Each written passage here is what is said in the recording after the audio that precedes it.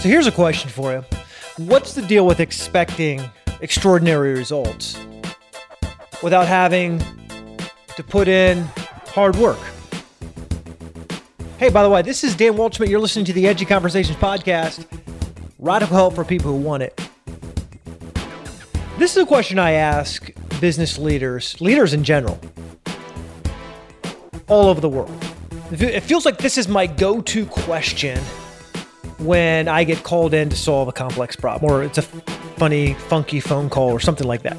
Like, of course, it's going to take you hard work to achieve breakthrough in your life, no matter what it is: business, math, sports, science, or politics. Business, math, sports, science, or politics.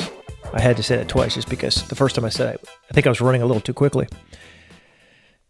But we have this thought process sometimes that once we've achieved breakthrough once in our life, like once we've achieved greatness one time, that was our hard work.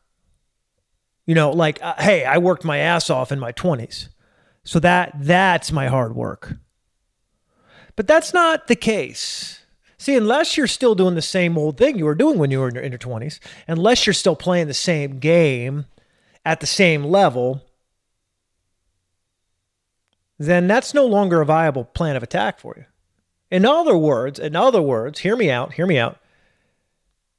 The thing you're doing now is where the hard work needs to be applied. Now, don't get me wrong, this is not rocket science. Some of you are thinking, of course, but it's not about knowing it intellectually. It's about embracing it in your soul. Here's why that matters. You're going to get tired. You're going to get beaten down. You're going to have those days where you don't see results happening quick enough or at all. And you're going to say, why am I doing this anyways? Why am I even trying? I mean, after all, it's not working. What can I do to shortcut the process and get results a little bit more quickly without it having to hurt this badly? Ever been there? Maybe you're there right now, right? You've been there. Come on. Don't play. Come on. You've been there. I'm guessing in the last, you could count on your fingers in the last number of days how many times you've been there, right? 2, 3, 4, 5 days ago. You've been there. No one has a roller coaster ride of awesomeness that doesn't include a day or two of getting kicked in the shorts, of having to be told by life that you're not as awesome as you think you are. I feel like those moments come for me more often than not. Anyone else feel like that? Where you're seatbelted into this thing called life, and you're hitting the go button, and away you go. And you're ready, and you're thinking, shouldn't it be easier this time around? And it's not. I think what's changed for me recently is just a mind shift. This ability to say, in spite of it all, I'm just going to smile. I'm going to figure it out. Yeah, I'm stressed. Yes, I'm super intense. That's probably always how it's going to be. Nevertheless, I'm going to grind. I don't need to brag about it. I don't need to talk about it. I might never even put it on Facebook. But it's going to be the thing I do. Like when no one's watching, I'm just going to get it done. I don't know that makes it easier to go and do what needs to be done, to endure the battle. But for me, it makes it worth it. What I mean by worth it is I now have a reason. I now have a reason for doing it. I know why I'm doing it. It's because I want to achieve that extra bit of greatness. And I don't need you to agree with me, to like me, to approve of me, to cheer for me. to do any of that stuff. Now, I hope you don't do the opposite. I hope you don't try to drag me down. I hope you're not overly cynical, overly skeptical, overly critical, unnecessarily unfair, right? Mean, nasty. I hope you're none of those things. But if you are, I'm still going to grind towards my goal because you aren't allowed to steal my dream from me. When I think about Carl Brashear, by the way, if you haven't heard the story of Carl Brashear, there's actually a podcast here where we tell the story of Carl Brashear. It's also in my book. It's also a movie called Men of Honor. So we didn't invent it. We do think the story is incredible. When Carl Brashear was asked how, as a black man, he could be discriminated against. And by the way, if you don't know the story, the cliff notes are, he tried out to be a master diver in the U.S. Navy. Now, these are not Navy SEALs. These are guys who go down with these 200-pound, brass-fitted, heavy underwater suits, like built for compression, right? So you can go down deep, and the compression doesn't kill you. And fix stuff or rescue people. And that's what his dream was. But back in the day, we had a pretty racist country. And by the way, that's no judgment on what we have now. I'm just saying, back in the day, it was clearly a segregated environment. On ships, black folk were in a different location from the white folk, and that's just how it was. And it wasn't right, but that was the era. That was the time. And he was so determined that in his training process, and by the way, this story was somewhat glamorized by Men of Honor, but still, it was a true story if you know his biography, where in his final test, they had to assemble underwater all of these different pieces, and they lowered those pieces down in a bucket. It was a canvas bucket. That's what they work with underwater, these big, heavy canvas buckets. And when they lowered down his bucket, they essentially cut a hole and all the pieces fell to the bottom of the ocean. Now, if you've ever been in the water for a while, like maybe you've been in the water after Labor Day, where it's not frigid, but it's a little bit nippy. You know what I mean? And you're thinking, like, I can do this. Or maybe you jumped in a local creek, like that's always cold. And you're like, I can do this. And about 30 seconds in, you are so cold. You're like, your teeth are all chattering. And everyone's kind of making fun of you because they told you, don't go in. But you had to go in, of course, right? And so your teeth are chattering. I got to get out of here. And you're so cold, all you can think about is getting warm. Don't want a towel. Give me a towel. Give me a shirt. Give me my clothes. You want to throw it. You want to get warm again. Well, when you're this far underwater, it's just absolutely miserable. So the average time for assembling all of these pieces of metal, 45 minutes if you're a stud. If you're an average cadet, by the way, you already have to be awesome to graduate. But an average cadet did it about 90 minutes, something like that.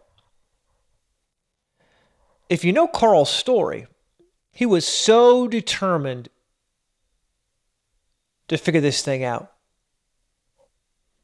He spent not 1 hour or 2 hours or 3 hours or 4 hours or 5 hours or 6 hours or 7 hours. Mind you, if I were to tell you that Carl Brashear spent 8 hours looking for bolts and fittings and valves and pieces that make up the equipment he needed to be assembled, you would know that was literally a 9-to-5 assignment. So imagine if I told you the most you're going to be able to endure for this job, like this is the most difficult job in the world, you're going to be it's not an 8-hour job because you can't handle in 8 hours of this. It's too hard. So we're not going to give you 8 hours. We're going to give you an assignment that's roughly an hour and a half. And the best of the best who graduate can do it in slightly less than that. But to be frank, Even if you're good, it's going to be about an hour and a half. And that's about all you're going to be able to endure. And basically everyone else is going to drop out because that's super tough. So you're going to office, you're thinking, I got this. And instead of it taking you an hour and a half, it takes you 8 hours. At 8 hours, you're still laboring away. Most of us could never do that, would never do that. We'd give up. But see, even after an 8-hour day, Carl Brashear still wasn't finished. He hadn't found all of the bits and bytes and pieces of metal that he had to assemble in the perfect order in order to pass the elite U.S. Navy diver school. 7 hours gone, 8 hours gone, 9 hours gone. Between 9 hours and 10 hours, Carl Brashear could barely utter the words to the home base, to radio up with his oxygen line and his radio line. Barely had the energy. No food, no water, no nothing for 9.5 hours as he searched on hands and knees to find all these pieces. They brought him up. They brought up the piece of machinery he had assembled. Perfect. Perfect. I tell you that whole story to say this. When they asked him later, why? Well, isn't that the first question for all of us, by the way? Why? How? How could you do it? But more importantly, why? He said something interesting that I'll never, ever forget. And all the stories that I researched for my book, 1,000 plus, I'll never forget the one-liner that Carl Brashear said. He said, looking at the interviewer candidly, when he was asked later about why he just didn't leave well enough alone, get the message, he said, I ain't going to let nobody take my dream from me. He almost dismissed the reporter right out of hand, almost looked at her with a sign of disgust. I ain't going to let anybody take my dream from me. I think that's fitting. It's fitting for a superstar.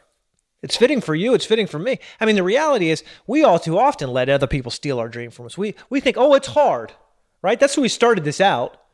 So you think you can achieve greatness and not have to hurt, not have to struggle, not have to be frustrated, not have to face confusion and anger and emotions and other people's opinions and failure and the sense of, I don't know what to do. I don't know what to do because if I did, I'd have already tried it.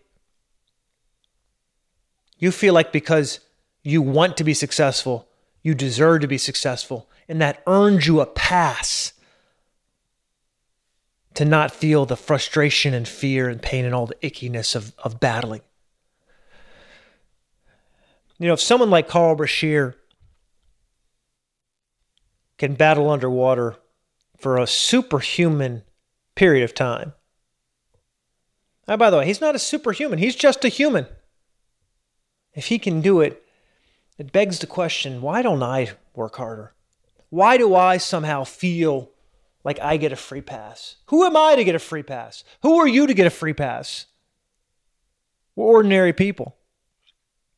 And if you have extraordinary dreams, then you're going to have to roll up your sleeves and hustle. You're going to have to roll up your pant legs and run towards success. That's what you're going to have to do. You don't have time to cry. You don't have enough energy to cry. You need to save all of that towards getting a little bit closer to where you want to be. Don't ask for the pain to be less. Build the strength to endure it with a smile. Hey, this is Dan Waldschmidt. You've been listening to the Edgy Conversations podcast, where we talk about radical help for people who want it.